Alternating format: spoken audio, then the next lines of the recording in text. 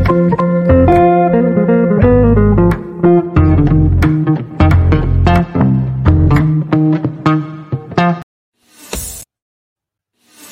all that you stand for and that we stand for be preserved under the providence of God for the happiness of mankind. The trouble is caused by unthinking people who carelessly throw away ageless ideals as if they were old and outworn machinery. But it is the values of individual liberty, equality before the law and the supremacy of people over the state to which we can always with confidence return as a powerful and uniting force. Australia is not a secular country. It is a free country.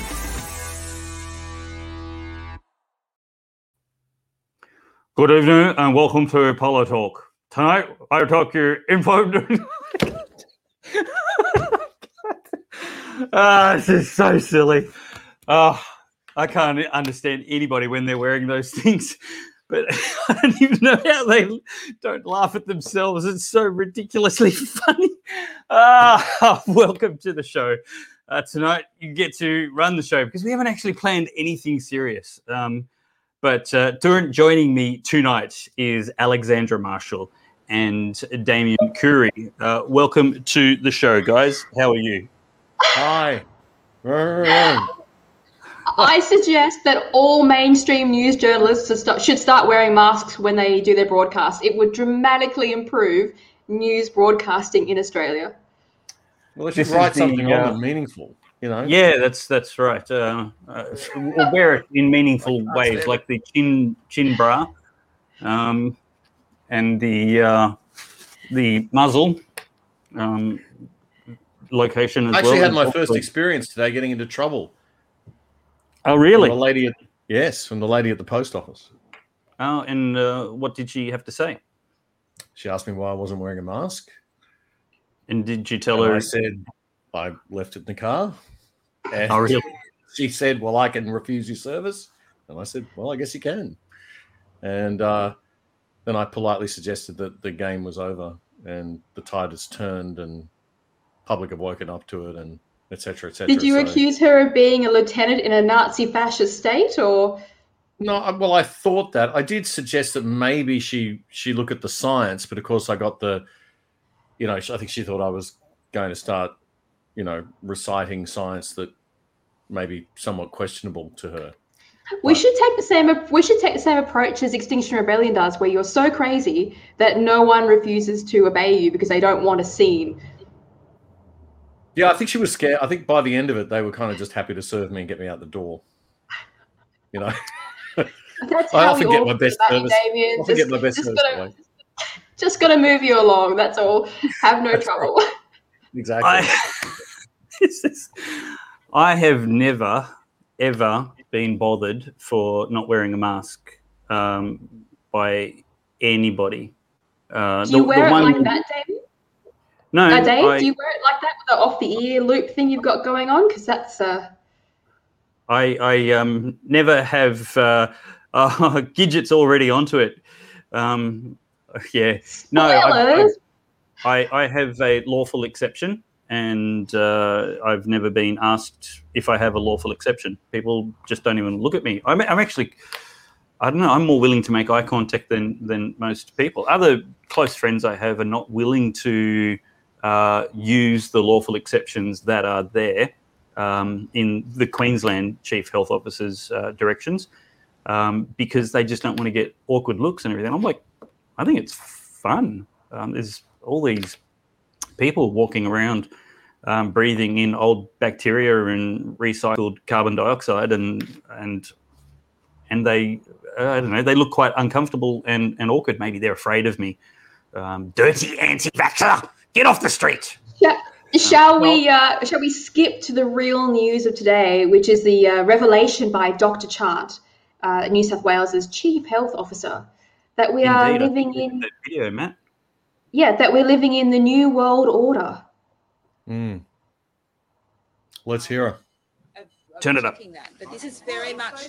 Will exposure sites be put back in place, especially with reopening and people going back to pubs and stuff? Because our exposure sites still...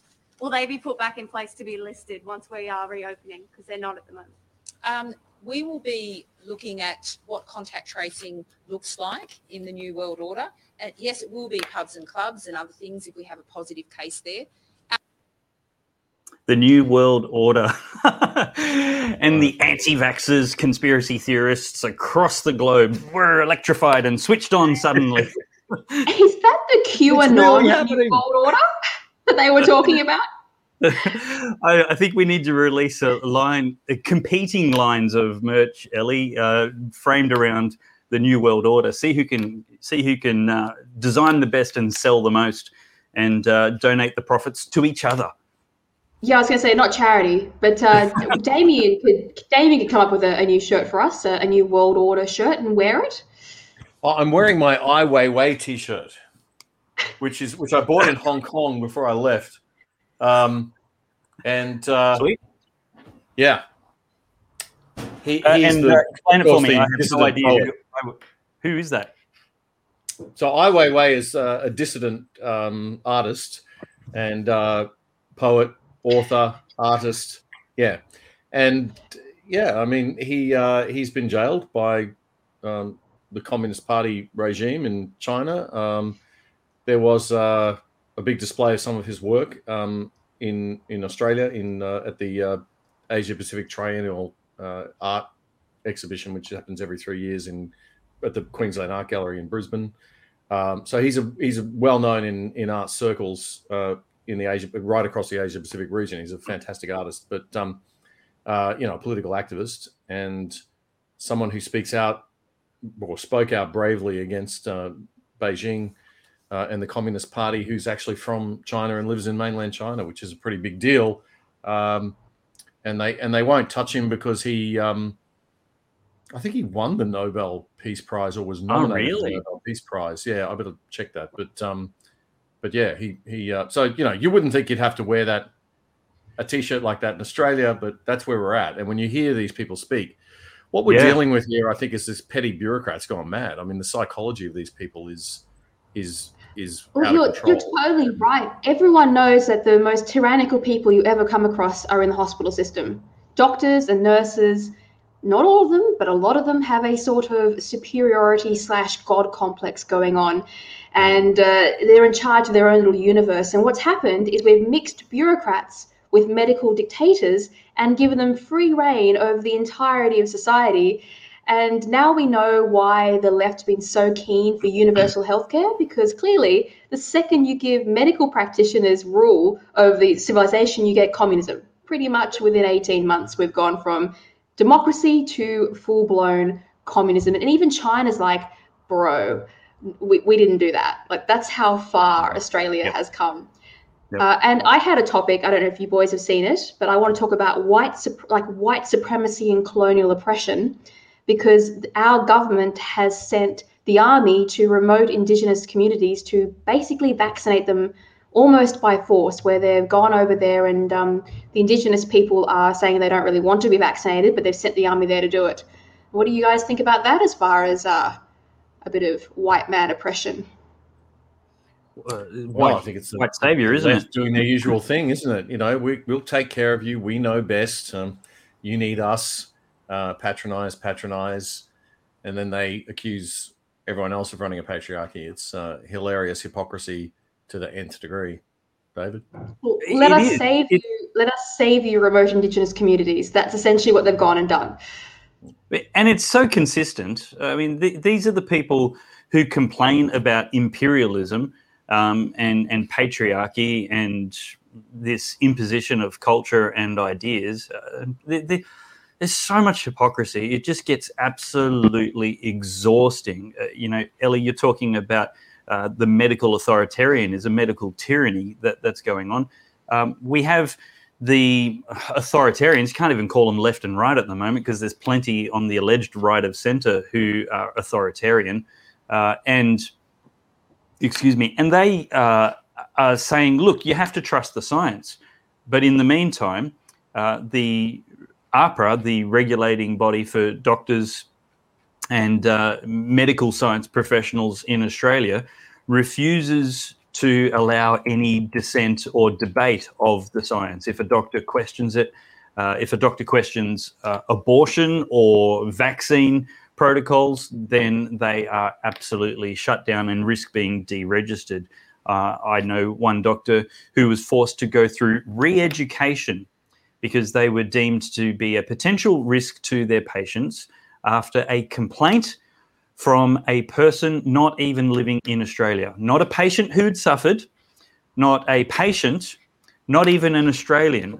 And that is how silenced and censored and muzzled our medical science professionals are in Australia. Trust the science. We're not even letting scientists talk. I'm not going to trust the science you shove down my throat, bureaucracy. Well, trust the science is just basically a slippery slope to authoritarianism, because science without morals and ethics leads you into pretty dodgy places, which is why you never just blindly follow scientific outcomes, because you have to overlay them with not what you can do, but what you should do and what's right to be done as well, not just technical possibilities. But I have a question for you boys, and I don't know if you've seen it yet because it's pretty new today. You might start with Damien. The Indian Bar Association is charging the World Health Organization scientist, I'm going to screw this name up, Soumya Swaminathan, I don't know, for mass murder. They're accusing her of causing mass deaths of Indians by misleading them about ivermectin, which she said doesn't work against COVID-19. And as a result, ivermectin was stopped and the outbreaks increased and deaths increased tenfold. Oh, I thought that story was going to go the other way. No, it didn't. So just to be clear, the Indian Bar is suing the World Health Organization scientist for mass murder for restricting the use of ivermectin. Wow. Good. That's big. Well, look, I mean, there's a lot to be... The whole ivermectin thing, as you know, has been very contentious. And there's a lot to be said about the fact that there are still studies ongoing into ivermectin. Oxford's doing one, a new one. There have been a number of studies that have been done that unfortunately have not shown widespread efficacy or have been in terms of ivermectin being used with different drugs. But we have had in the developing world, we've seen these declines where ivermectin's been used, there's been these declines. So, you know, this is why they're still studying it and still trying to work out what's going on there. Here's one of those graphs in Africa. I need to try and fix that tab just a little bit. I haven't seen this Well, one. I don't know how many people are aware, but as Damien says, it's being used off-label in Asia, in South America, and in Africa. And there's a lot of groups that have got together, a lot of doctors' associations who swear blind that they have seen the benefits of ivermectin in their patients. And they've actually come out and said it's very difficult to run testing anymore and trials because the use of ivermectin is so high now that they can't find patients who haven't used it in a lot of these areas. Have a look at this graph. Down the bottom, you've got the blue line, which is not a border on the graphic. It's the actual line of fatalities per 100,000 people who live in countries with ivermectin. That's the countries in the middle half of Africa. The top quarter and the bottom quarter are non-ivermectin using countries where the use of ivermectin is common as an anti-parasitic drug. And in those countries where they don't routinely use ivermectin just throughout the natural population, the peaks and troughs of COVID deaths per 100,000 people is immense. It's just, 10 to 20 times more than the nations that routinely use ivermectin. I don't take the government seriously until they're going to start talking about off-patent pharmaceuticals and the discussions that we need to be having with our GPs to find, therapies, preventative and early treatment protocols for people diagnosed with COVID. I don't take them seriously that they care about COVID or they care about COVID deaths. They're liars, absolute liars. The vaccine is hard to find, source and roll out, but these things are decades old with decades of safety data for off-label use. They're off patent, so they're cheap. They don't even need to cost the taxpayer anything. You can get a month's supply for like $20. And when you take it made for humans and supervised and prescribed by a doctor, there's complete relative safety compared to the things we're busting a gut for and failing to roll out in a timely manner. The good news, Dave, is that you can get it. Greg Hunt, the federal health minister, has said that doctors are entitled to prescribe it off-label, right, and that they can't be stopped by AHPRA for that. So it is perfectly okay for a doctor to prescribe ivermectin off-label for COVID-19, and there are doctors out there doing the triple. So they usually prescribe it with zinc and an antibiotic. Yeah. And I'm not a doctor, so don't take my word for it, but go and talk to your doctor. But there are doctors out there that will look at prescribing it for people who are concerned.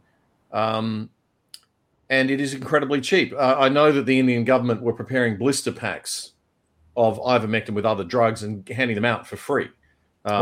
Instead of doing because the vaccination was too expensive alternative for them. Yep. So look, if there is this Damien, are you an anti-vaxxer? Me? No, I'm far from it, much to the... Can't you see the needle sticking out of the back of his neck? I mean, I thought it was obvious.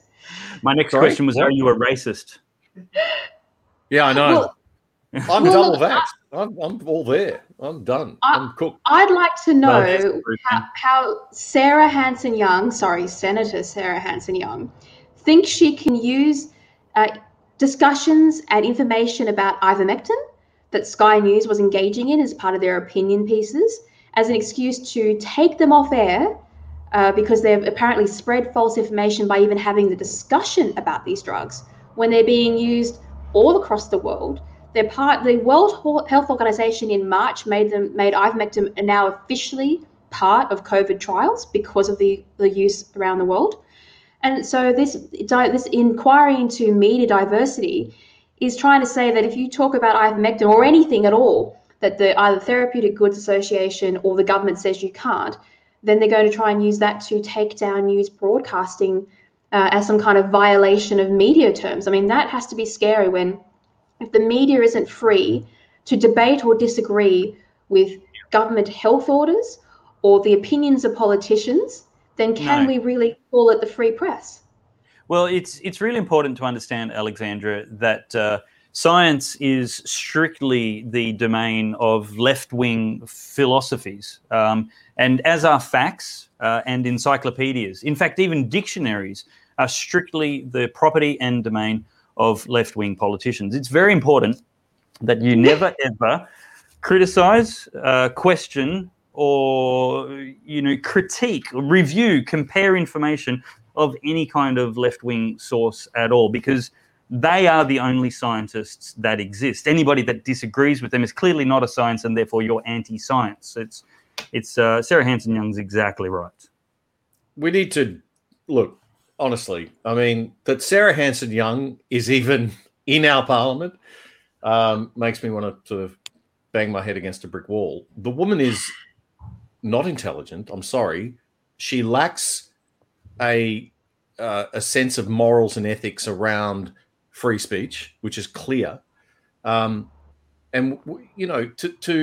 what annoys me the most about the Greens is, apart from the fact that they absolutely lie to everyone that they're an environmental party when they're actually a left-wing neo-Marxist party. I mean, I'd be quite happy if they just came out and said we're a left-wing neo-Marxist party rather than saying we're environmental and, right, just be honest. Who drive SUVs that want to feel good about themselves for 5 seconds can vote one Green. Forget it. These people are the far left in Australia. And they're dangerous, very dangerous, because they would be very happy to regulate you to within an inch of your life. And they'd be very happy to regulate you, every word that comes out of your mouth, everything you're allowed to say, everything you're allowed to do. And they're tyrannical and they're mean and they look all nice and sweet and they probably got their herbal oils going and, go to yoga class every week and, meditate daily, but they'll kill you if you don't do everything that they say. And I mean that. I mean, this is the personality type that we're dealing with. We're dealing with really horrible, horrible people dressed up in a sort of a beautiful coating, and that defines totalitarian, authoritarian, and communist governments. And if you look at China, you turn on CCTV, the state television network, which I think runs all the channels, and you get these beautiful images of nature and trickling in this beautiful, soft, relaxing music. And everybody stay calm. And if anybody protests or anybody says anything that contradicts, they just politely say, "Oh, we just want to keep the calm. We just want everything to be, other states should mind their own business, and we should all be nice and calm." Is this the China where more than half of its water isn't fit for human contact, let alone consumption? This the China with the contact, not consumption, contact. You can't touch it. It's that toxic. Sounds like the Yarra. Yeah, so communism isn't great for the environment, if we're going to be really clear here. But just on Sarah Hanson-Young, just before we go, I'm not sure how many of you sat through the trial, and I did. I had to watch it because obviously I work for a news organisation, so I had to go and have a look. And at one stage there, I endured an hour where Sarah Hanson-Young was interviewing Kevin Rudd, which ranks as one of the lowest moments of my life. But before that, she was interviewing Whittaker, obviously the boss of Sky News Australia. And she started going on about how the Sky News Australian hosts were racist, but also sexist. And then literally 5 minutes later, she started asking Whittaker how many of his producers were female and how old they were, and then used that to say that there was clearly a power imbalance because young female staff are unable to do their jobs because of the male hosts. So obviously, if you're a young girl, you are incapable of doing your job at all. And I think that's a little bit sexist. Bit ageist too. Just a teensy bit of cognitive dissonance in the logic there, but hey, it's the left we're talking about, so they'll just carry on with their mass hypocrisy. And it's you can't let this go because I'm the only one who noticed it. But there was a moment there where Sarah Hanson-Young asked the chief bureaucrat in charge of the news broadcasting standards what she actually did, and there was silence. Because when you ask the bureaucracy what they actually do, they don't have a clue. It was brilliant. I wish I had it recorded. Just dead silence. What do you do? I don't know. Oh, that's funny. Let's pull up some comments from the audience. I'm not going to do anything. What do you mean a job? I don't have a job. Let's pull up some comments from the audience. This is the Ask Us Anything episode of Pellowe Talk. It's what we do when we haven't had time to actually plan an episode content or clips for you. And it makes us look like we're organised and on top of it and just really interested in what you have to say, because we are. So please ask your questions now. There's a bunch that will come first, and we won't get to everyone, but it would be great to be spoilt for choice. So Matt, our producer, is actually going to surprise us with questions without notice. Hopefully he puts up the ones that Christina Keneally will describe as cavalcades of racism and intolerance and other such wonderful promotions as she gives the CPAC conference each year. So we have the very lovely Channel says, "Hi Dave, with vaccine passports inevitable, does anyone have any credible way of getting exemptions? Medical exemption is close to impossible. Religious exemption won't be feasible either." Well, you have to have an honest conversation with your doctor. I know a doctor, and you might need to look around for a doctor who is pro-science and willing anti-tyranny. If you can find a doctor who believes in, what's that thing called again? Oh, that's right, informed consent. They might be able to help you, pursue the greater good instead of ticking a technical box. Ellie, Damien, do either of you have thoughts on the very lovely Channel's question? Let Ellie go first. Mine's a pitchfork. That's the only credible exemption that I know about. A pitchfork? Oh, as in show people you've already been stabbed, stab yourself with a pitchfork? No, as in like a literal pitchfork. I'm going to go home to the farm and get one from the shed, which we use for hay, and I'm going to bring that to Sydney, and that could be my exemption. I don't know how that works, Ellie. She's going to stick it in you. I'm a peasant. I'm going to give me credit. Put your mask back on, Dave. Exactly. Wear it how you were wearing it before the rest of the company arrived. Put it back on how it's supposed to be worn. In loving memory of John Cornell. There you go. There you go. That's what we all agreed was going to be how Dave wears his mask. You answer the question now, Damien. You've had plenty of time to think of an answer. We can't let it happen. We simply cannot let this happen. There is simply zero scientific or political or social benefit or any justification whatsoever for vaccine passports. Whether I'm vaccinated or not, and I am vaccinated, I have no right to demand anybody else be vaccinated. I mean, it's absurd that we're even 100%. having this debate in this country. And it just shows how far we've fallen, that we think it's okay to go around sticking needles in people against their will. Now, as for restricting, I'm going off on a serious one of my serious rants. I'm sorry, how am I supposed to keep it together? I can't keep my train of thought if you're going to... I'm trying to work out who you look like. Benny Hill? Why Benny Hill? Why am I getting Benny Hill? I've no idea. There aren't a lot of albinos with moustaches to pick from. I think this is the left strategy, is that I've noticed that we've gotten sort of more insane over the past few months. I think the left strategy just to drive everyone completely nuts is working. Well, Dave's clearly cracked. He was the first to go. Now he's in a horror film. He looks like, what's that Bird Box film? That one where she was on the cover with like a blindfold? This is the white supremacy version of Bird Box. Bird Box. I have no idea what that means. Oh my God. I'm not a sufficient white supremacist, obviously, if it's a white supremacist movie. You need 5 of them for that. You'll put one all around. I know. Okay, David, anyway, I'm going to say, really maximise the... Maybe you can comment on this. I accidentally put something up that upset Twitter the other day, which is easy to do, to be fair. It's gone viral, though. I made these statements. I want to see what you think about them. I said, COVID-19 vaccination does not stop infection. COVID-19 vaccination does not stop transmission. COVID vaccination does not create herd immunity. COVID vaccination does not lead to eradication. This is from the CDC. And then I said, there is no scientific basis for mandatory vaccination or vaccine passports. Now, they actually changed their warnings because they couldn't decide if I was misleading or wrong. They've settled on misleading because obviously I was quoting the CDC, so they can't exactly get rid of it. But that has been considered not allowed to be liked or reblogged on Twitter. But it's factually correct. So I was wondering, are they frightened of the truth? Because the truth is, these vaccinations don't create herd immunity because they don't rob the virus of hosts. Because while ever a virus is able to infect and transmit between carriers, it can't create herd immunity, and you cannot eradicate the virus. Look at Israel.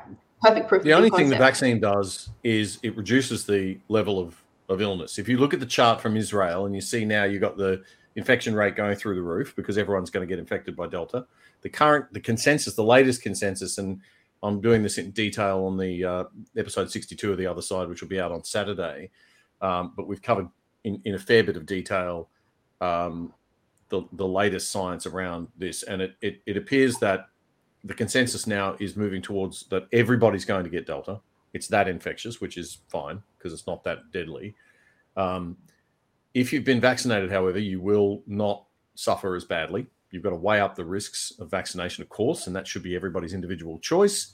But the charts from Israel, which are showing that, okay, they're at this point where, just about everyone's been vaccinated. Everyone's getting the thing. But the deaths are going like this. So let me put this to you, Damien, just so you got a contrast here. We all know about Sweden. So because Sweden didn't impose restrictions in the first wave, a significant portion of Swedes have natural immunity because they are exposed to the virus when other countries weren't, right? We know that. They didn't put lockdowns on. And we're now seeing in every piece of data that transmissions are stopping and infections are stopping because, as we know from Israel, this is a study published by the CDC, natural immunity is up to 14 times more resistant to infection than a vaccine. Yep. So they got their deaths out of the way early, and now it looks like they might even be moving toward eradication because they're gaining real herd immunity. Now, the people who take the vaccine, as we know, doesn't grant you herd immunity, and it doesn't seem to stop you from getting infection in any meaningful way. So we've got two systems now where one is heading toward herd immunity and possibly eradication, and another is locking itself in continuous cycles of variants. Now, the total death toll between those two, we see that Sweden is slipping further and further back down toward the lower death toll because, as I said, the transmission isn't coming. And now they've locked Israel out of their travel because they don't want them to bring more and more infected people from Israel into a population of herd immunity. So what's that contrast? You don't hear anybody talk about two distinct ways of handling the future of this virus? Well, I think we will hear about. I mean, look, we were saying this last year. That natural immunity would be more effective than a vaccine. It usually is, and that's probably no great shock to anyone, but it's good because it means that obviously, if everybody gets it, then we're all going to be immune pretty quickly, and that's how we're going to come out of this thing. I think, though, that if you want to prevent the illness and you don't want to get terribly sick, or you're in a high risk group, or you just like me are a bit of a scaredy cat when it comes to flus, but I'm also a scaredy cat when it comes to vaccines, so I had to do a bit of deciding. You just make your own mind up as grown adults. And I think what the Swedes did was they treated their populace like grown adults. And they said, look, try to stay at home, try to socially distance, wear a mask if you want to. But there were no police on the streets with fines. Therefore, there were no protests. Therefore, there were no arrests. Therefore, there were no mega fine. I mean, we're living in Australia was already becoming a nanny state before this, right? And I think this is kind of good in a way because it's brought it all up to the point where everyone's just going, okay, this is ridiculous. Well, and I think we're seeing now the need that I said on the show this week that we might need to look at constitutional changes to protect our liberty from nut job bureaucrats, because we've got these middle management. Let's face it. These premiers, God, they aren't the cream of the crop. The problem is so many people in Australia are craving control. They're really enjoying state slavery. Yeah. I don't know how you would get a constitution change. We can. Vancouver, when they lifted all health restrictions, the people protest freedom. Well, this is the mentality in the West. It's just we've got this absolute. All I'm saying is that we've been presented with two futures. One is infinite, every 4 to 6 month booster shots for new variants because your own immune system has been suppressed. So you're not as likely to be able to fight off random things. So you've got infinite lockdowns and infinite booster shots, or you have a hard task for the first few months and then a future without the vaccinations because you've got natural herd immunity, and that's what Sweden has gone for. That looks like a real future to me, a return to actual normal. But as we heard from Dr. Carrie Chant, she's more interested in the new world order and the new normal and build back better. And they love the idea that we've become drug addicts to the international bureaucracy that's unelected. And that just worries me that we're never going to we're all dependent now on the World Health Organization and a few billion-dollar companies that are profiting from basically tyranny. Yeah, and that's because they're the experts who are unelected, so they love it when we're hostage to them. We're talking. You raised the point about the medical profession being a little bit dictatorial in its style, anyway. Newsrooms were like that for journalism. There are chefs and kitchens. Anywhere where you've got to produce an output under pressure. A news bulletin or a meal, or you've got to do medicine, which is much more serious, I guess, than any of that. But so you do tend to get these hierarchies of power and very authoritarian, dictatorial kind of personality types emerge.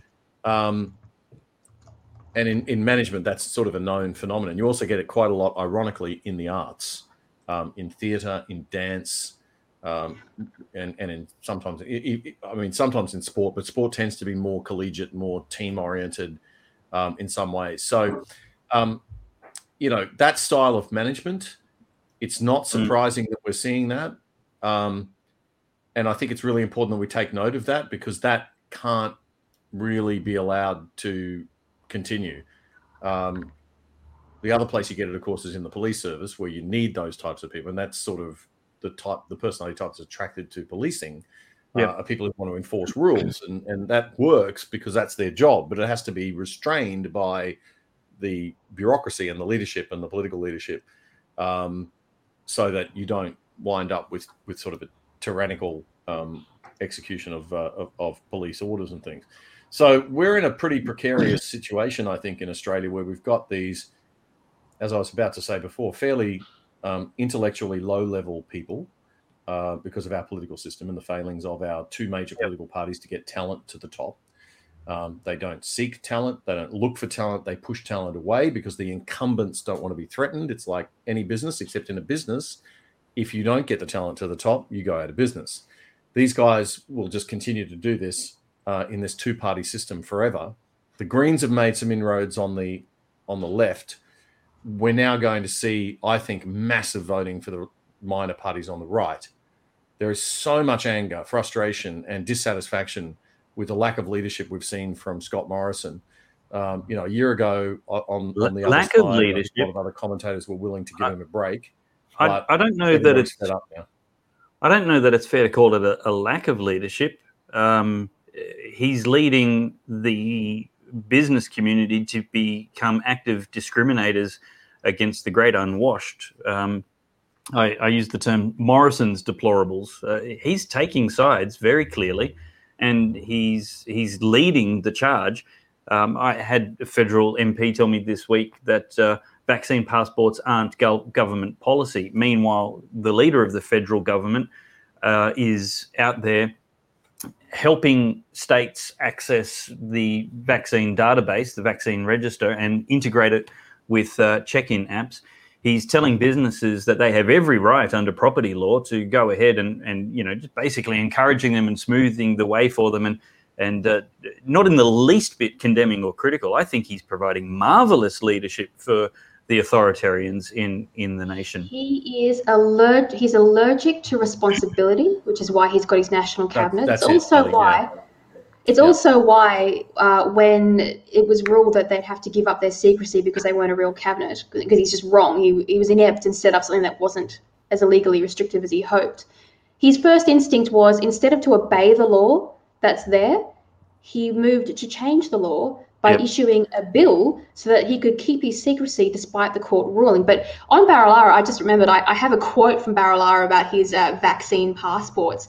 I'm just scrolling it down to it because it was pretty funny. He basically came out to deny the fact that there is anything called a vaccine passport, and this is what he said. Oh, dear. It's worth reading. At no point did we say that there would be a vaccine passport for what other freedoms we have been given in September. Police will be, you will still have to prove your vaccination, but it's not the vaccination passport that we're doing the work through for at Service New South Wales. So you'll have the ability to download the app from Medicare, which is your immunisation records, on your MyGov app. That's the proof. You've got to be able to prove that you're vaccinated. That's actually part of the conditions of having those freedoms, that you've got to be able to prove that you're vaccinated if you're pulled up by police. Let's not confuse the issue here. That's a direct quote from Barilaro. Let's not get confused. This is definitely not a vaccine passport. This is a port pass scene vac. That's definitely not a vaccine passport. It's close, it's similar, but it's not a vaccine passport. And before we move on, because I've got a question there, but this is a quote from Kerry Chant that you guys might have missed. She said, "I think I've talked about my aspirational dream of us being the most vaccinated country. We've always got choices, and for me, the choice is follow the public health orders and get vaccinated." That's Kerry Chant from the New World Order speaking to us. You've always got the choices within the bounds of the two things or one thing that we're going to permit you to choose from. Yeah, that's right.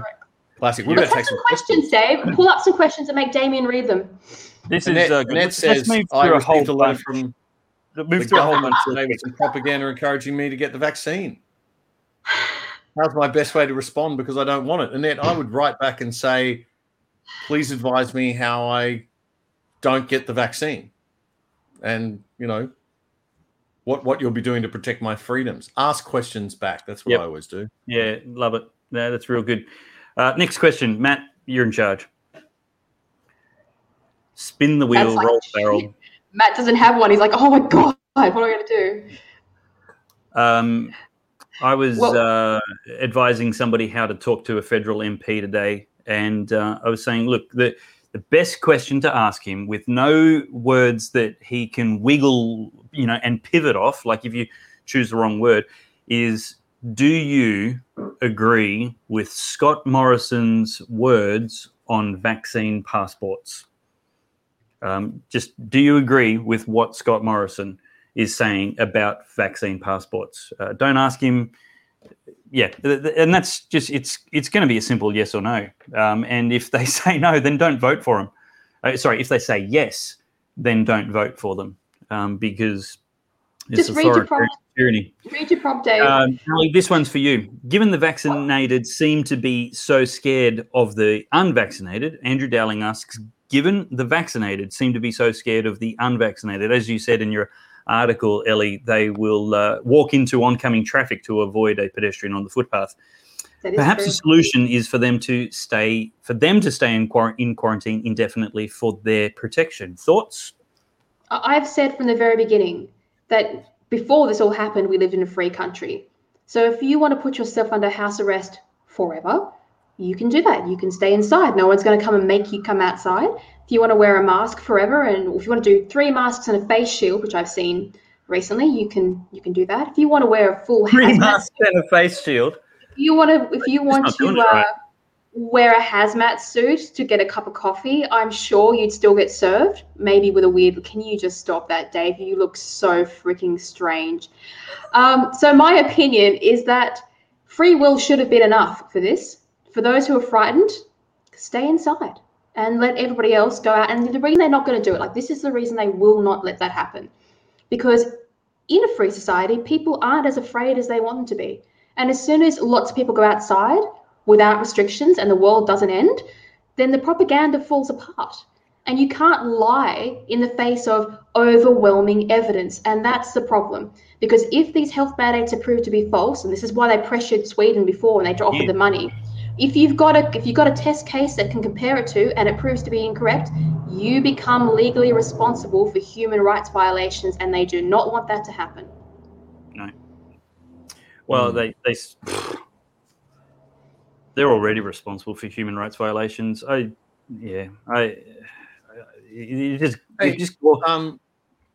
I tell you something that somebody sent me today? I don't know. Can I? I can't share I'm just trying to think how I can share this document with you. Can you send it? You can either email it or put a link in the private chat for the producer. I can send it in the private chat. Hang on a sec. Let me do that. Link, because this is while you're doing that, I've got a comment here from one of the people who we asked to write in. Put that mask down, Dave. I can feel you doing stuff with it. It's one person says, this is Shiva. How can we dissolve Parliament and replace our dictators with someone decent? That's more of a rhetorical question, I presume, but I'm guessing elections, minor parties. Yes. 100%. The serious workable strategy, I think, I'm running with as my number one strategy. There are some more extreme ones that are available to you, but the number one is working from the bottom of your ballot. We basically need to stop thinking about preferential voting as endorsement voting. It's your list of preferences. And so, you need to basically think of them as a kick in the shins, a pinch on the arm, a slap on the face, a slap on the back, and a staple in the forehead.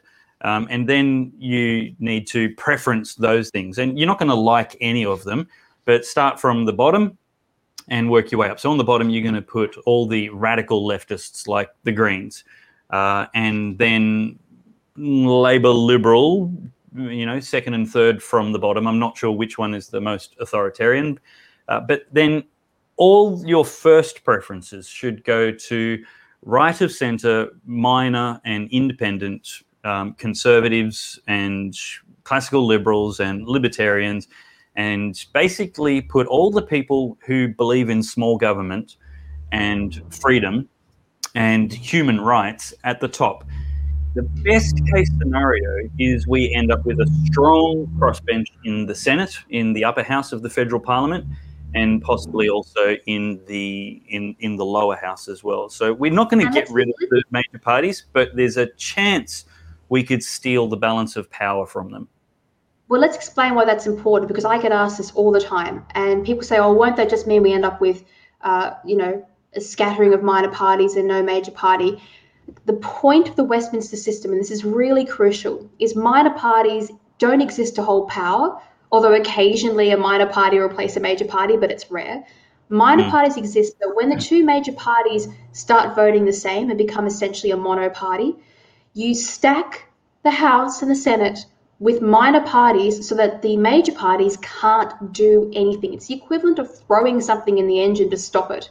And once you stop the engine, first of all, you stop them passing tyrannous laws without anyone overseeing them at all. You basically stop everything that's going on, and it forces the major parties to sit down and either negotiate with the people who are centre and centre-right, or to come back and reform their own parties and to find some more differentiation between the two. It's crucial that we go through the process of stopping the entire parliament so that we get off this slippery slope of destruction and then start reworking our political structure. The only other alternative that happens, historically speaking, is once a major party falls off its philosophical heights, it then gets reformed either from itself or from another minor party growing to replace it. And this all takes time. It's going to be a nightmare. Are you done now, Damien? Have you got your thing done? No, I can't share it. I can't actually share it. But what it is a letter from Scott Morrison that was sent to a friend of a friend of a friend. I have an original screenshot of the letter, so I validated it. It's absolutely 100% real. But in it, it talks about, it's a response to a letter from this person saying, look, can you tell us how the COVID-19 vaccination certificate is going to be used? Is it going to be used as some kind of passport? And are we creating a two-tier Australia here of the vaccinated and the unvaccinated? And in the last few paragraphs of this letter, there's a whole lot of waffle in the response at the front about how, brilliantly the government's handling all of this. And then it says, because of the evidence of the ability of vaccines to prevent transmission of COVID-19, we have an opportunity to further consider safely relaxing restrictions once we get a high rate of vaccination. This will require us to reassure the community that people are fully vaccinated.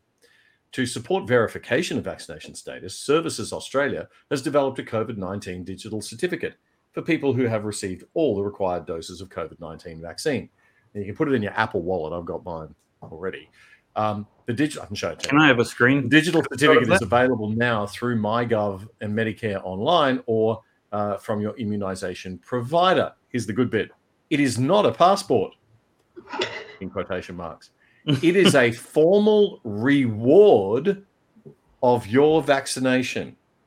A reward. Oh my little green God. sticker. I'm sorry, little but green if you think, what are we for all those fighting? Karens and Darrens out there that love a little bit of a gold star for their good behaviour. I mean, we're treating adults like 5-year-olds, handing them lollipops for getting a vaccination. I mean, the protection's supposed to be of your reward for getting a vaccination. That's it. You're not supposed to. You don't go and take away. You look like you're going Jewish on us, Dave. Like, do you realise that you looks like Jewish from a distance? I was going for Bondi Surf Lifesaver. The David Hasselhoff look. It's, David. Oh my God! Sorry, I just realised the last paragraph of this letter is worse than anything. Let me read you the last paragraph. Read that. Hang on. While we want to achieve the highest rate of vaccination possible, it will not be compulsory to have the vaccine. The government is clear that vaccination is a personal choice. Options to verify a person's vaccination status will not change this position. Okay. So, thank you for writing to me. Yours sincerely, we're not going to Honourable hold Scott you down Morrison, and stab you? Temporary Prime Minister. Separate. I mean, basically saying voluntary is not going to get. I personally am greatly comforted by the Prime Minister's sincere and integrous assurances that we will not be having a vaccine passport. I am thrilled that in the grand vision he has for our liberal, inclusive, pluralistic democracy of egalitarian equity for every single Australian, we will instead be going for a social credit system. Well, I pointed out that if we don't have access to public transport, to shops, to our jobs, to travel, then why do we have to pay tax? Because our taxes pay for those services. So I'm trying to struggle. Where's their argument for us paying tax? I think it's better to, rather than stop taxing people, tax them a bit more because that's what the Liberal Party does. And what we need to do is set up an entirely new and parallel education system and public transport and public health. We could just have the unvaccinated sit at the back of the bus, I guess. But we definitely need different schools and hospitals and cafes and restaurants for the unvaccinated. What a great segue into one of our impromptu topics, Dave, which I've sent Matt, your sort of live-in slave, in the comments. The new Facebook group of businesses in Australia banding together to reject discrimination, to reject segregation. They have stated in this group that they will not be asking for your vaccination status, and they will, there's a little link there to the Facebook group itself, and they will serve all customers. And so it shows you that there is still some people who refuse to engage in discrimination, even if the government tells them to. And I think there's a massive marketing opportunity there for anybody. Cafes, any small business that wants to say, hey, we're not going to discriminate. We don't ask. We won't ask you your vaccination status. We won't ask you to put a mask on. You can come and go as you please, because there's no longer any scientific justification for any kind of collective behavior.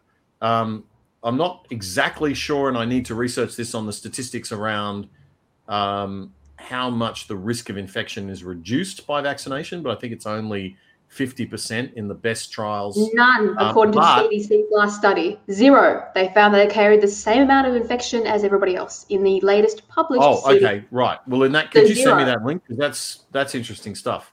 I was going to say, even if it's 50%, it doesn't actually matter because we're all going to get it. So, you know, it's a pointless. I can't find, and I've been trying to find the social benefit.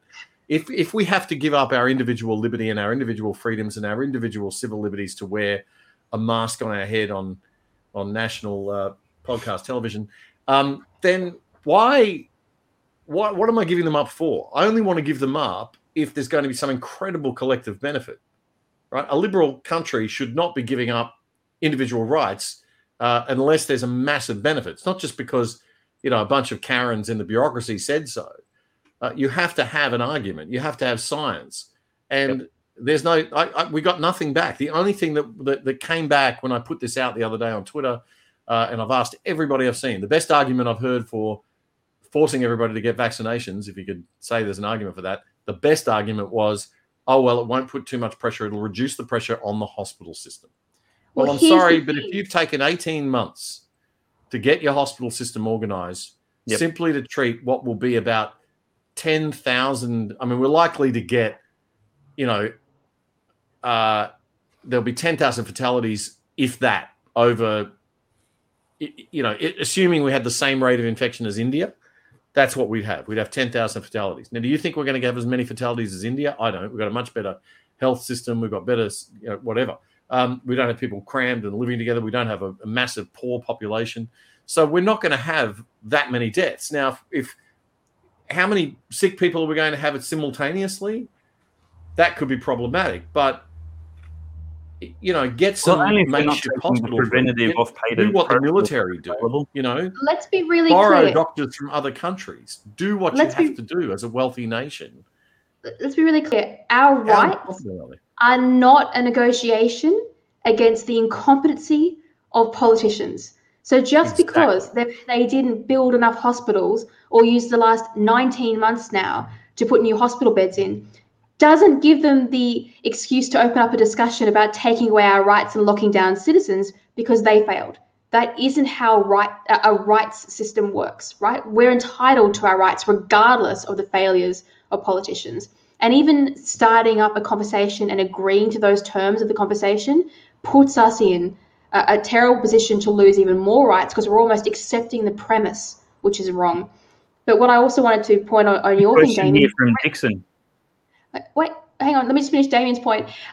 You're right. They're using the collective benefit to get rid of individual responsibility and liberties, and that is socialism.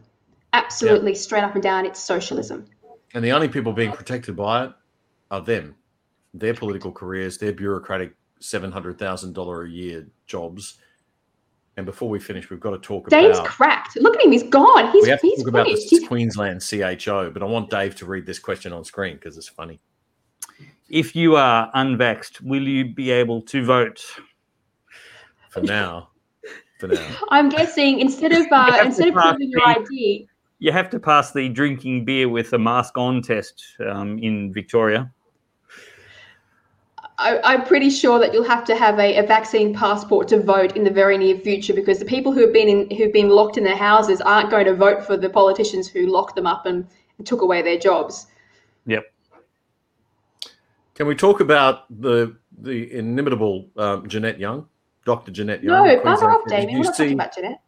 No, I like Jeanette. Did you see? I'm kidding. No, I didn't. What did Jeanette do? Okay, now? Please watch the last episode of The Other Side Australia, episode 61, which starts with Jeanette having a meltdown. She was asked at a press conference last week whether she was, how many deaths she would be happy with.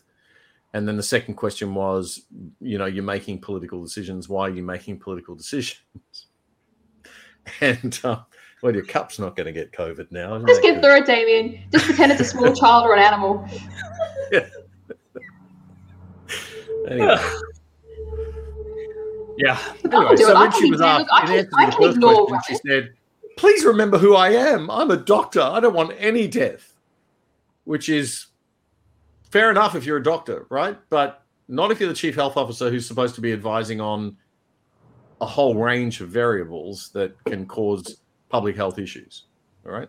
So, that just shows how single vision they are and how they're not taking into consideration other things. It's not her job to make policy either. She's supposed to advise the Premier, who's supposed to make who take the responsibility. But like our Prime Minister, our premiers are all responsibility allergic as well, to use your phrase, Alexandra. And that is the problem. Gladys Berejiklian These people don't want to take any responsibility because they don't want to. They hide behind the CHO. I'll do whatever the CHO says. So when it all stuffs up, I can say it was a CHO. I mean, that's exactly how the Chinese government works. Yeah, it's all about who's the fall guy. Well, it's actually how she campaigned. At every campaign against Campbell Newman and the one afterwards, she has campaigned, and every major question, like, what are you going to do about this major policy area? She's like, we'll form a working committee. I don't have any ideas, but we'll workshop it and we'll do some polling, and we'll figure out what our policy is after you elect us. Who's less competent, your Jeanette Young or Brett Sutton, who's revealed to be about as qualified as your general intern behind the desk? Slugate. Yeah, well, yeah. I haven't heard that one. Hey, we haven't talked about the High Court decision. Oh, hey, yes. I'm just going to do a little promo for the next show on The Good Source starting in a couple of minutes. And if you guys want, we can do a little bit of overtime because we're having so much fun. And there's so many questions that haven't been answered. And I definitely haven't got enough bacteria in this face nappy just yet. So at 8 o'clock on The Good Source, you need to tune in because, well, this show's clearly not very serious. And we've got... what's his name? Actually, forgotten right now. Anyway, really great show coming up. Oh my God. Topher Field. It suddenly came back to me. Sorry, I've been suffering from oxygen deprivation. I get that. Those mental blanks on people's names. Topher Field is on at 8 p.m. on the Good Source Facebook page, and he is interviewing in a slow chat, which no doubt will have whiskey and cigars, Dr. John Humphreys, who is the founder and president of the Liberal Democrat Party, certainly one of your viable alternative options when you think independently and don't vote for the major parties in the coming federal election. Ellie, tell us about the High Court decision today.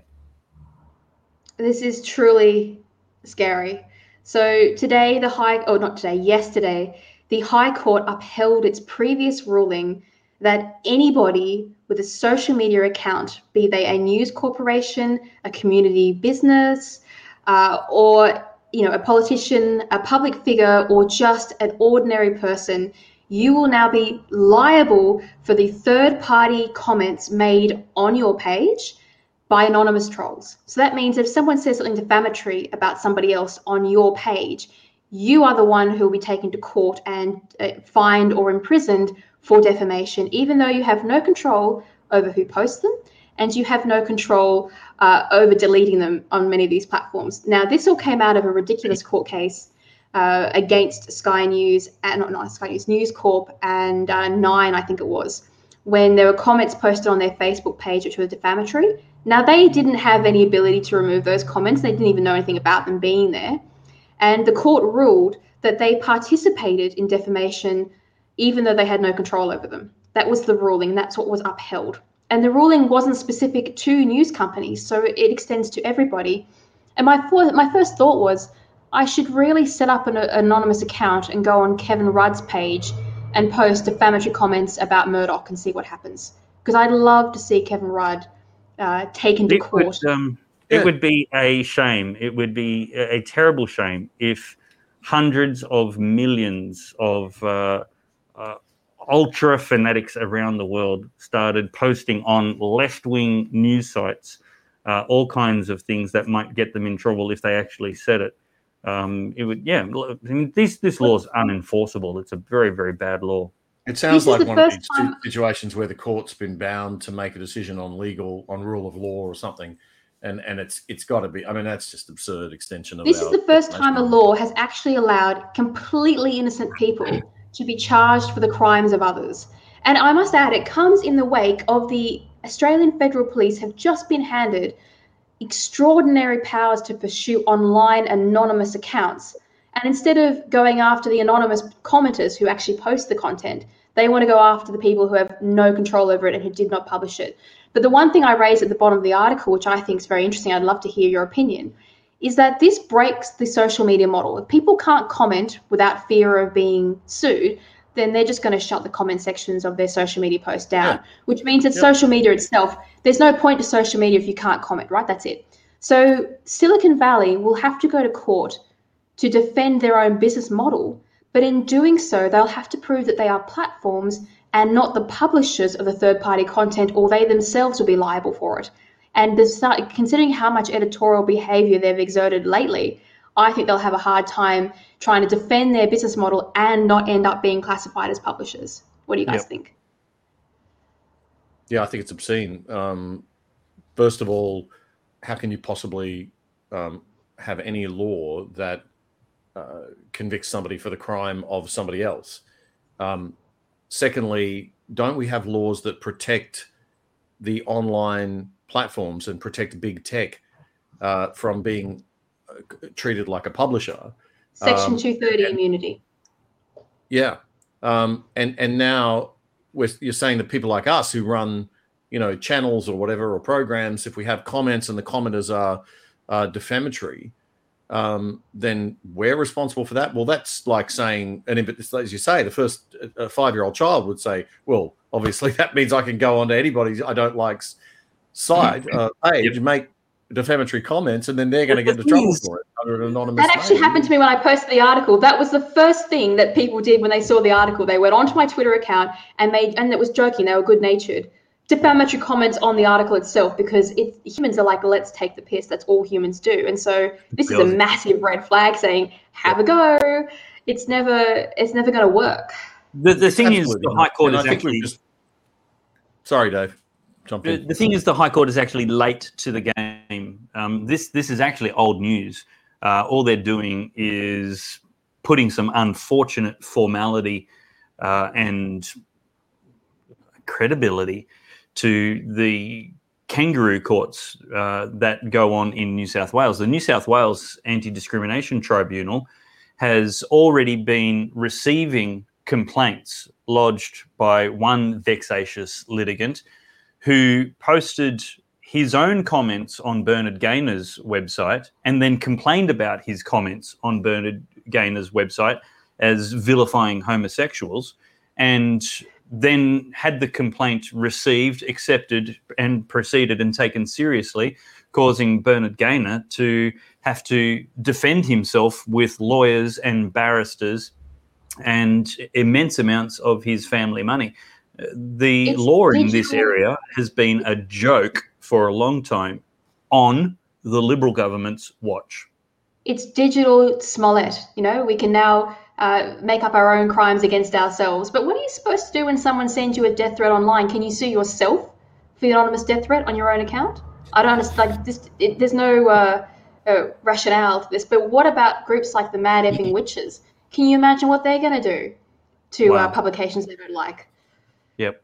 Yeah, it's insane. And also, I just don't know how long we can go on as a culture and a society with this kind of constant degradation of public trust in our most fundamentally important institutions. And I think the entire Australian legal, on a serious note, the entire Australian legal fraternity needs, and if there's an equivalent gender appropriate word for women equal to a fraternity, please use it.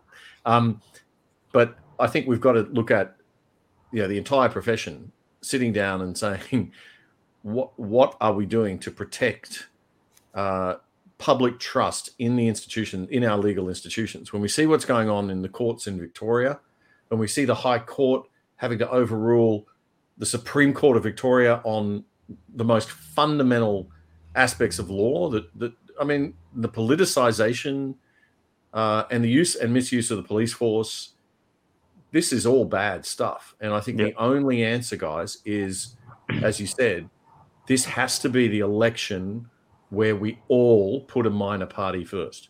Doesn't matter which minor party. Well, it does. Make sure it's not the Greens. But, right wing, of whatever course. Minor party. Government, minor party, or independent. You got to do it. We got to do it. We've got to send the message in one election, and this is the election to send the message that we're not copying this monolith of lib-lab nonsense and this massive bureaucracy that's running this country into the ground. We've just become a technocracy. We need to halve our public service. We need to get rid of 9/10 of our laws. We're too overgoverned, too overregulated. We need to clean Australia up, or it's just not going to survive into the next sort of phase of its existence. The only reason we're still surviving now is we're resource rich. If we weren't resource rich, we'd be finished. Is this stupidity from the court though? Like, is this basically coming about because our courts and our judges do not understand the subjects that they are making rulings on? Are we allowing ignorance to guide our legal system, or are they deliberately trying to kill freedom? I think, like, reading the ruling, I thought they were just stupid. They didn't seem to understand how social media worked at all.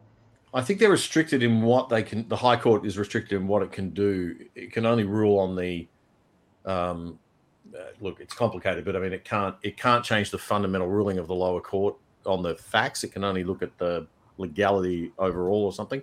So I'm going to try to get Gillian Dempsey, the Queensland barrister, to come back on the other side perhaps in the next week or two and maybe explain it all to us, because it's a bit confusing and a bit concerning.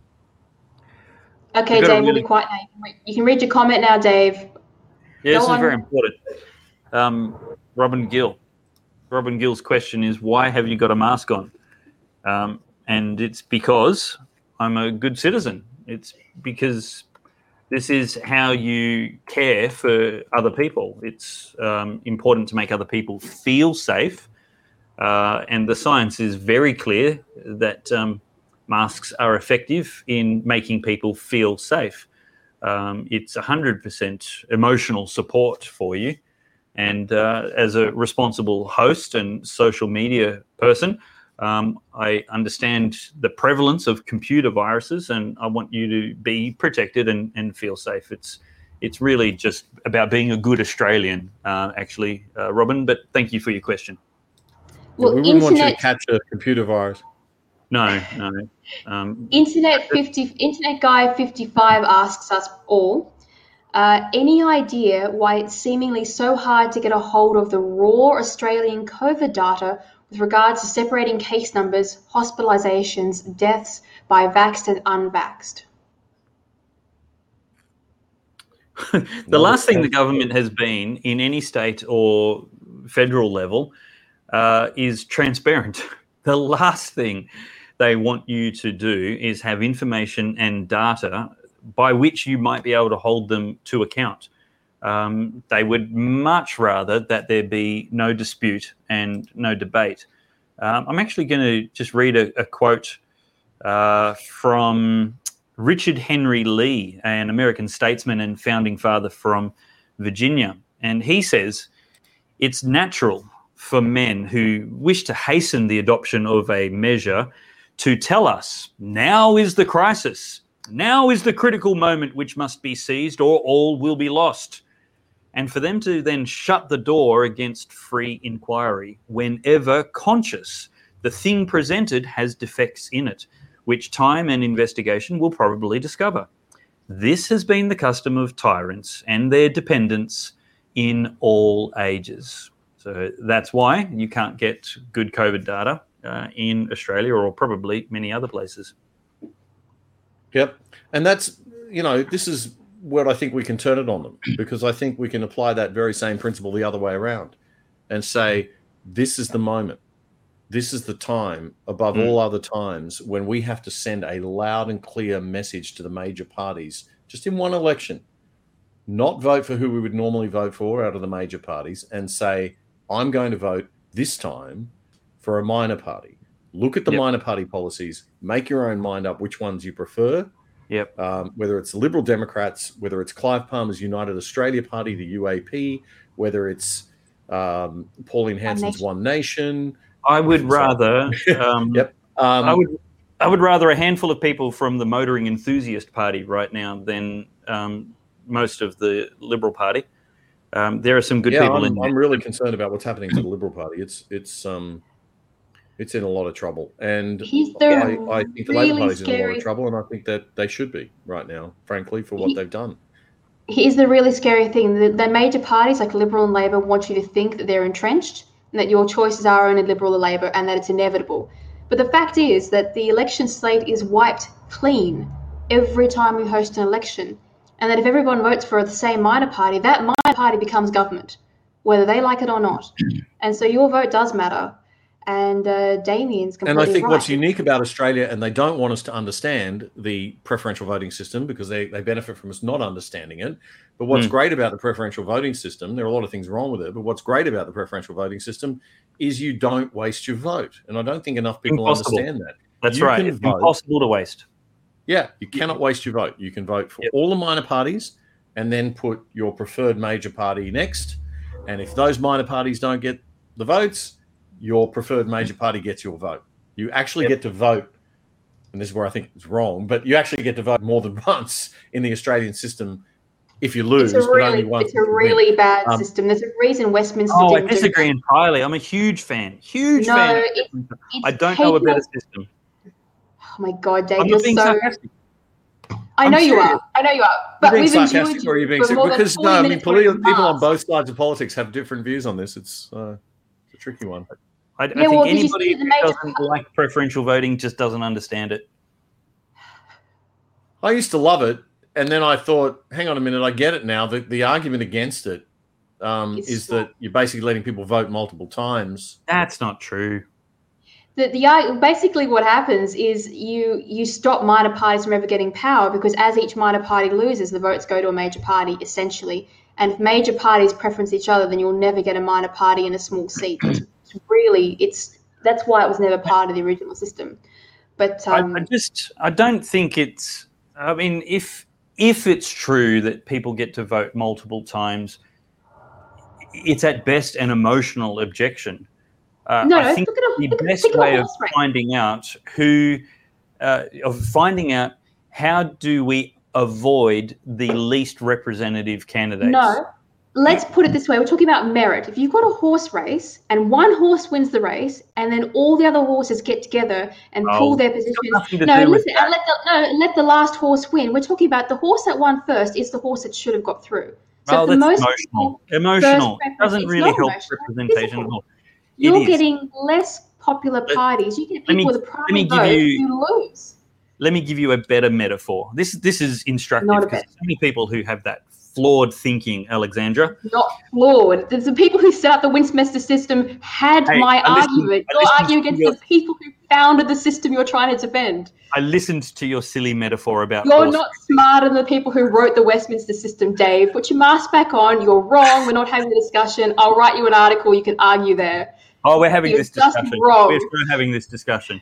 It's a brave man who faces the wrath of Alexandra Marshall. No, we're doing. No, I'm a young woman, so I'm not capable of standing up to male hosts. I just want to make that really clear. Yeah, no, we're completely intimidating you. I can feel the amount of intimidation you're feeling because you're such a weak, can't possibly challenge Dave. Femininity. Okay. No, it's not. Dave, you've been told no. Ask your next question. Voting works is if you have, let's say, 4 candidates, and 3 of them are different types of family cars, just to represent what different people are looking for. If you've got 15% of people, this is already shit. This is already terrible. If you've got 20% of people who want the Ford, get my whiteboard. Get your whiteboard. Can we have visual aids? You do just go hang on for a We're second. not going to let you have this one, Dave, because you're wrong. So we're going to give you hell until you be quiet. This is the same whiteboard I did my famous Donald Trump's won the election calculation on. So it's profoundly, it's very experienced at being completely wrong. Sorry, Alexandra, what were you saying? You don't have the button controlling mute. Oh, sorry about that, Ellie. So I can get my metaphor out now. Oh, this is awesome. This is so good. This is what they meant, Dave, about, men abusing their power. Sorry for the misogyny. It's latent.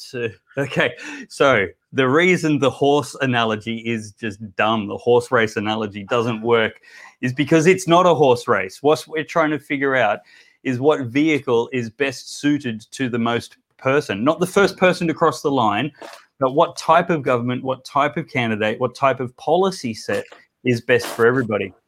So if I'm going to compare, let's say, family values to a family sedan in a metaphor, and fierce authoritarianism to a Harley Davidson motorbike, if you've got one candidate who gets 45% of the vote, the Harley Davidson candidate, and everybody else gets, splitting the rest, the 55% in family sedan type parties, then what you're actually having in your vote is you see that 55% of people say that a Harley Davidson single authoritarian kind of government is the worst possible outcome, and the best thing for them is a family values type of vehicle for government. But if you have this first past the post rubbish nonsense, then you're going to have 55% of the people entirely discontented with the type of government and government policies that you end up with. But at least you feel emotionally satisfied about the first past the post being the winner. That is so wrong. The idea is, the whole point of politics is you have parties competing for one day for one election and you get one vote. And the party which convinces people with their one vote is the party that's meant to win. In your system of government, Dave, you can have the Labor Party preference the Greens, and you can have the Liberals get the most first past the post. Parties don't create preferences. Listen to me. You can get the Liberals win first past the post, so you've got a Liberal majority in your seat. But the losers, the left, can then come through and put a party like the Greens in, and so the majority who wanted the Liberals to win end up being put parties in government. Parties but don't control preferences. But you get a completely different system of government. If you take away first past the post, you empower the left. And we've seen it. And not only that, you get parties becoming more like each other. Today's system, it only took about 20 years, our politics have fallen off a cliff since we brought in preference voting, like we have now. We saw the decline of political integrity start almost exactly when preferencing began, because it ruined the role of minor parties. That minor argument parties may lost not their be ability without to get merit. Minor parties lost their ability to win seats, and so we lost our mechanism to hold major parties to account. And that's why the Westminster system never allowed it to start with, because they knew what would happen and what the natural consequence would be. And now we've got to live with it. We've got to live with the problem. Isn't it supposed to help minor parties win, though? No, it doesn't. So minor parties can win first past the post. They're able to win. But if major parties preference each other, minor parties can't win the seat unless they have a massive, massive majority. So it's taken away this slim opportunity for a minor to take power off a major. And when you've got the majors backing each other, I'm thinking about my state seat of Maywa in Queensland, in Brisbane, where we have the only Green MP, Michael something, Beckworth or something, Berkman. So he got in because he got the Labor Party preferences. He pipped Labor by just a tiny bit. He's like he got all their preferences, and he beat Scott Emerson. But Scott Emerson won first past the post. This is my point. The Greens are acting in a coalition with Labor, so that's what I'm saying. You have someone who should have won. But there's an example of a minor party getting up, though. No, but it's not a minor party. They're like a coalition. The Greens are a special relationship like the Nationals are to the Liberals. They're basically a firm coalition. So they don't act like a true independent minor party that has to sort their own preferences out each time. They really should be an official coalition. They cross-preference each other all the time? Oh yeah, it's pretty much a firm. They call it a firm coalition, and so they really should have been redone in law. This is a boring conversation. We should pretty much move to a different topic. Do you have a better topic? I still think you're wrong in your conclusion. You got some valid points, Ellie, but your language is emotional. Like the Libs preferencing the Labors and stuff like that. Parties don't get preferences. If that's what the voters are stupid enough to put down on their ballot, then that's the voters getting their will. Now, the way to improve that system is to help voters to be better educated. I think that's why I do what I do, and I hope that's why you guys do what you do. It's to help make voters smarter so they can stop taking the how to vote cards of other people, telling them how to vote, telling them how to preference other people. It's really easy. I mean, you said it before, every election is a blank slate. We can totally change the slate, totally change the parliament at any given election. We just need enough of us people awake enough to do it. I hope the next federal election is part of it. And part of what we have to do in that is teach people how preferences work. Not everything that's wrong with the system, but how to make the system work that we have as good as possible and to its fullest extent. And the reason I love the preferential system is because it is so powerful for us to make the worst of the major parties right down the bottom. The only reason it doesn't work is because not enough of us do it. That is democratic. There's a whole bunch of people who are really happy with the major party duopoly. And I hate that, but it's the same people who are happy with wearing masks, telling the government where they are every second of the day, and injecting whatever the government tells them to.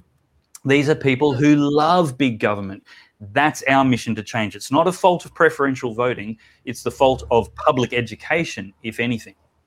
My last point is going to be that the proof of who's right and wrong is in this, what's happened to our political system since we brought in preferential voting, which is exactly what the people who made the system said would happen if it were allowed, and that is the complete destruction of party integrity and the movement of major parties into a solitary mono party. And they were right. As soon as preferential voting came in, the minor parties lost out and we ended up with a mono government. And so I rest my case on the evidence of what actually happened. That's it. Do you have a question? I'm going to call on everybody to make sure that they understand the system and that you just know that you can vote for all the minor parties and put them first, and then put your preferred major party at the bottom, and then put the other parties, minor and major, that you don't like after that, and your vote will still, if it doesn't count for those minor parties you put at the front, it will count for your preferred major party, because it'll go through those cycles. So, it's Lib Dems, One Nation, Liberal LNP, Liberal Party, whatever, and then Greens, Labor, whatever you want to put the rest of it. But if you're a conservative or you're on the right, on the centre right, that's how you would be looking at doing it. If you're Alexandra, it'd be One Nation, Lib Dems. I'm not going to sort of speak for you, Dave, but hey, no one's going for Clive yet. Dave's been excluded. He hasn't got his vaccine passport for voting, so it doesn't matter anyway. I haven't got my mask on. I like the Lib Dems because it's the people from the Liberal Party, so they've had a little bit more government. I mean, people like Campbell Newman in Queensland, where you've got someone running for the Senate who actually has run government. The guy's run, 2 city councils. How frightened are they of Craig Kelly? Craig Kelly has scared the living heck. And Campbell. They're frightened but mate, they're terrified. You know what they're doing to the Liberal Democrats? They're trying to they put this law through to say, you can't use the word liberal in your name. Well, I saw that law. So I actually tried to report this law. It's not the case. Liberal is one of the words that's excluded from that legislation. So you're not allowed to own words like liberal, free, Australia, none of those words. What they did, which is destructive to minor parties, is they made the minimum membership higher. So it went from 500 to 1,500 members. So I was confused as to why the Lib Dems were complaining about their name, because on the actual legislation, the name was not an issue for the Liberal Democrats. The Liberals can't object to the word Liberal inside the legislation. But the party membership is a problem. That's why it's interesting that Craig Kelly has gone straight through that. He's got enough members that it's not going to matter because the membership's free. So it was an attempt by the two major parties to stop minor parties coming up, and they kind of failed because free membership, people will sign up. Psychedelic has perhaps the worst suggestion of the night. Senator Marshall. Okay, I'm just being mean. Like a the first thing I'm going to do is I'm going to oppress Dave. I'm going to oppress you, Dave. I'm going to make sure that you can't speak. I'm going to take your platform down and hire Damien to troll your accounts to make sure that you get taken to court for various... I'm going to fundraise for you. It sounds like great. See, all the Nazis are on the right after all. There you go. We're like the left. We've got this suppressed authoritarianism. As soon as we get power, it's going to come out. I'm going to be after you, Pellowe. That's going down. I like Damien and I we've formed an unofficial coalition on this panel. Yeah. And I think it's going to work out well for us. I'll run for the Lib Dems if you run for One Nation. Yeah. Done. And I'll Dave's like, crap. That'd be funny. I lost complete control of this show. And I'll I just realised that Dave's been wearing his mask wrong all night. He's now worked out the blue goes on the outside, not the inside. But I'm pretty sure that earlier on in the program, the white was on the outside because he's a white supremacist. I've never of all the ways I've been wearing it all night, your problem is with which colour was on the outside. Only because I walked around the shops for a good month wearing it the wrong way. Oh, my God. A friend of mine got me this from Utah. I like what it does to your ears, Damien. It really pushes the ears out. They all do that to my ears. That's why I don't wear them. Anyway. I gotta go, guys. It's been lovely. At least you don't wear lipstick, because when I wear masks, I just get this veneer of lipstick across the front. It's really hygienic. Also, my nose is too big for the mask as well, which is great.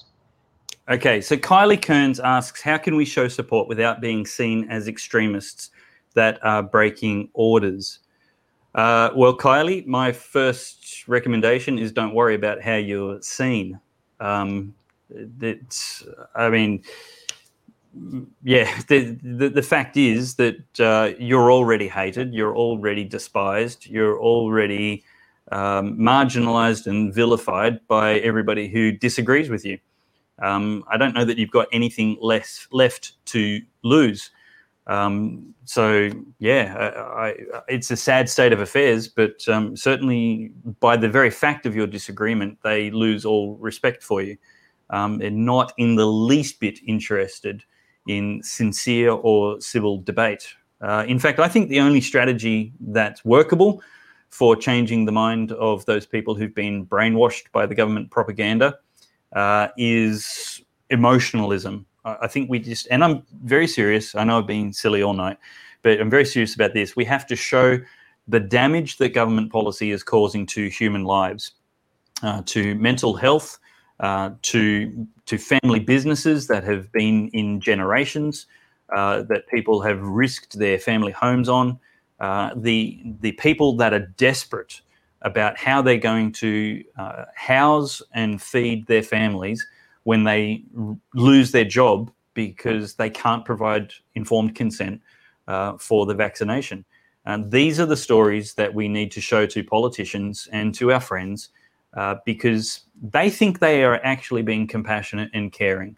And that is the strength that we have to speak to if we want to change their mind, because they're not listening to the science, they're not listening to the Constitution, and they're not listening to the moral arguments of fundamental human rights.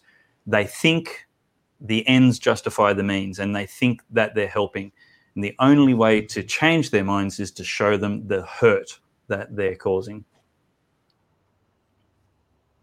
Hey, Krishna. Hasn't worked up till now, though. What did you say, Damien? Hey, Dave got his show back.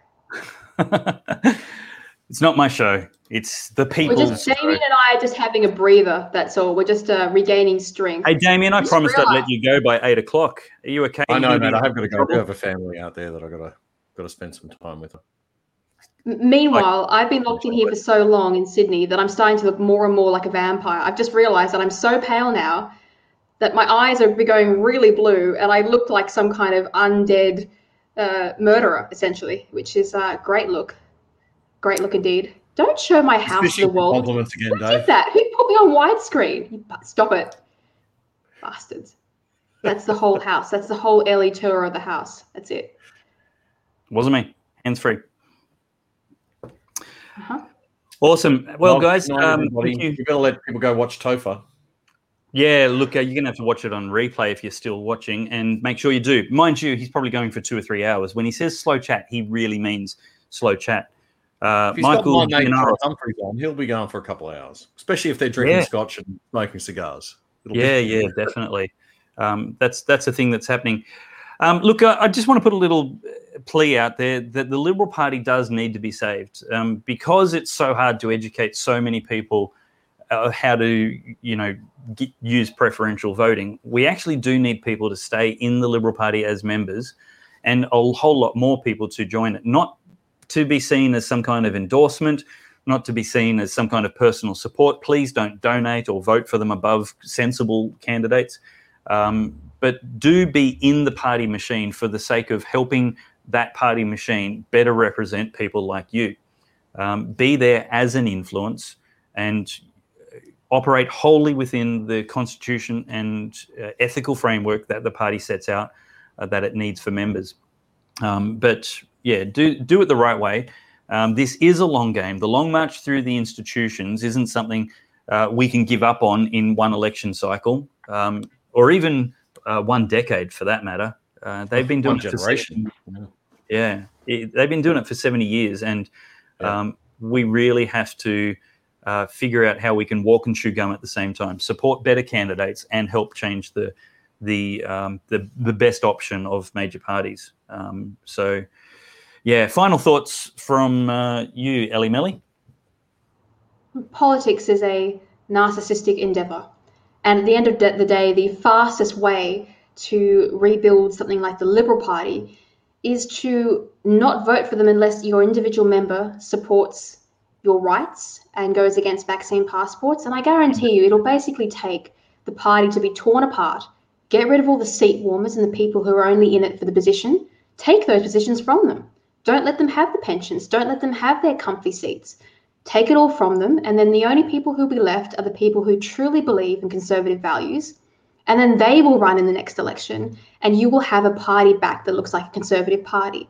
But while ever you continue to vote for the Liberals, while they abuse your human rights, while they lock you out of society, and while ever they think they can get away with it because they're not as bad as Labor, you will have a party that looks more and more like a radical left-wing Marxist outfit than a conservative party.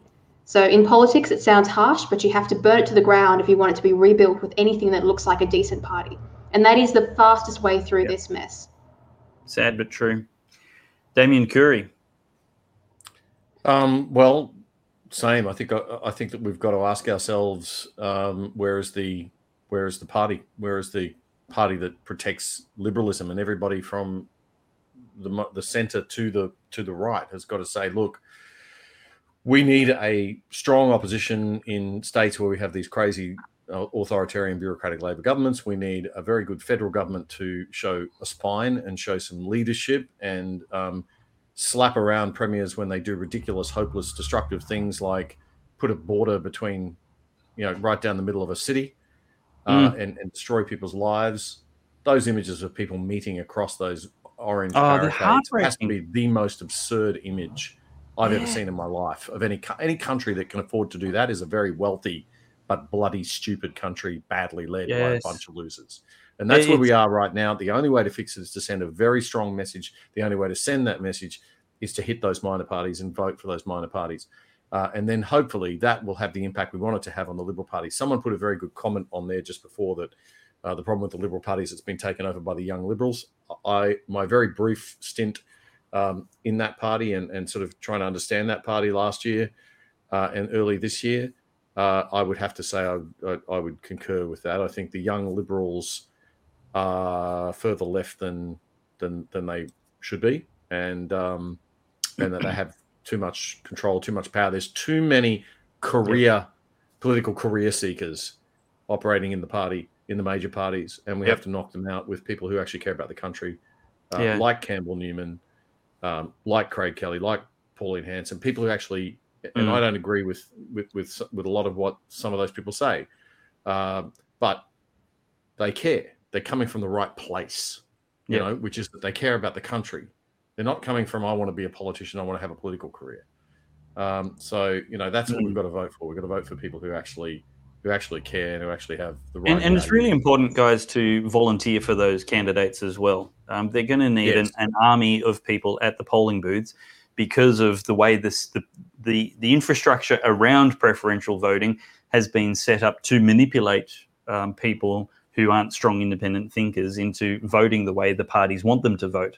And while the parties don't have a vote or preferences, they certainly have the power to change unthinking people's preferences into what they would prefer. You know, for example, the Labor Party regularly rails against One Nation as if voting for them is like voting for Adolf Hitler. And of course you would put the Greens above them. And the Liberal Party then dances to the tune being played by the Labor Party, when in fact One Nation is far more conservative and traditional in their values, including liberty, than the Liberal Party. And shame on the Liberal Party for that being true. Well, One Nation has a policy for free speech, which is why the Liberal Party doesn't like them. You can't have a party for free speech and have a Liberal endorsement, can you? That goes against everything Scott Morrison's up to. But to your point, Damien, the reason you've got politicians like that is because we pay them too much money. Before in Australia, when politics was a modest career, or no pay at all, but when it was modest, you got people who were there because they believed in what they were doing. It's hard work, and they actually wanted to make a difference. But now people are chasing politics because it's a way to earn a lot of cash, and it's a stepping stone on the international bureaucracy seats, where they just want to have a position on the UN, and that's all they're thinking about. They don't care about the country. Yep.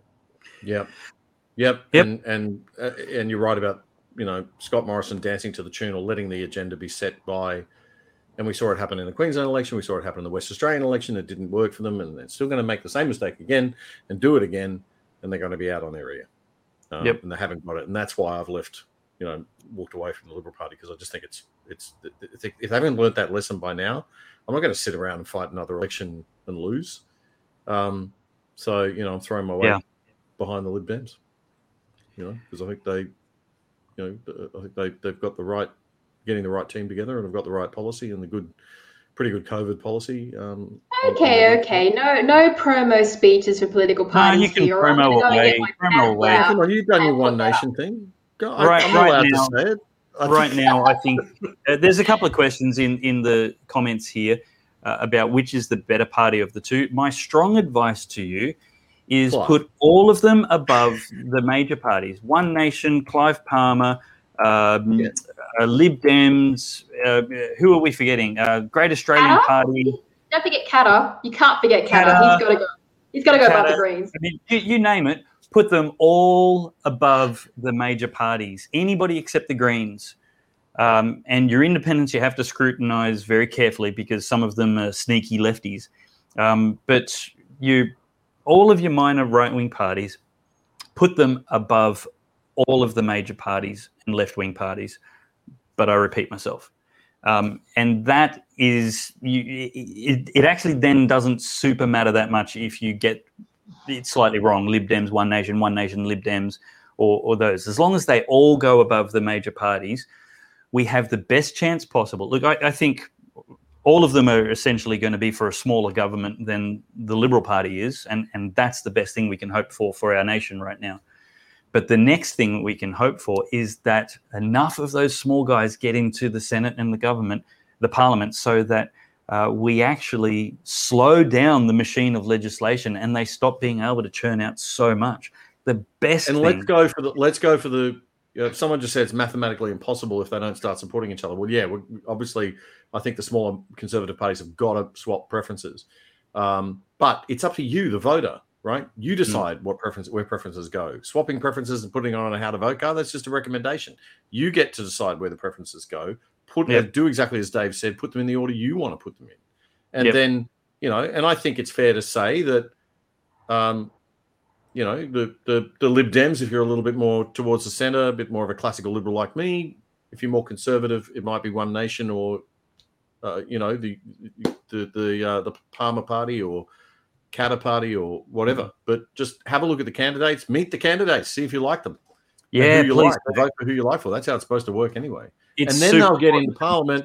And if we get the balance of power in the Senate, which I think they will have, we might even end up with a hung Parliament and have balance of power in the House of Representatives. And I'm sorry, but I don't think that's going to be a bad thing for government.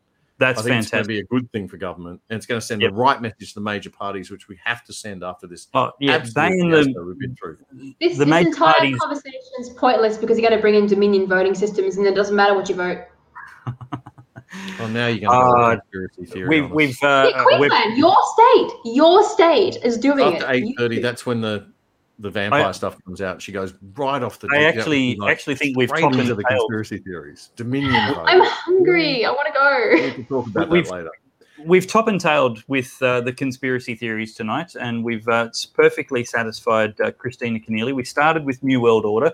We're finishing with Dominion voting systems. We have, we don't want to be sued by the way. Throughout with wearing face masks. It's the trifecta. Yep, it is the trifecta. That was very wise word. I want to talk about that. I need to go hunting. It's like, it's time. I All gotta right, go. let's play the outro music, Matt. It's time to say good night. 10th or 16th, I'm not sure. The lockdowns, etc. Look, it's been fantastic. Just chatting and taking some questions, having a more relaxed night. It's kind of fun. It is good to have some serious content, though. Catch up with The Other Side Australia. With Damien Curry and Alexandra Marshall, who's writing for The Good Source as well as Rebel News. And tune into goodsource.news to subscribe to our newsletters and read serious articles. We'll see you next week. Today, we need a special kind of courage. Not the kind needed in battle, but a kind which makes us stand up for everything that we know is right, everything that is true and honest. We need the kind of courage that can withstand the subtle corruption of the cynics, so that we can show the world that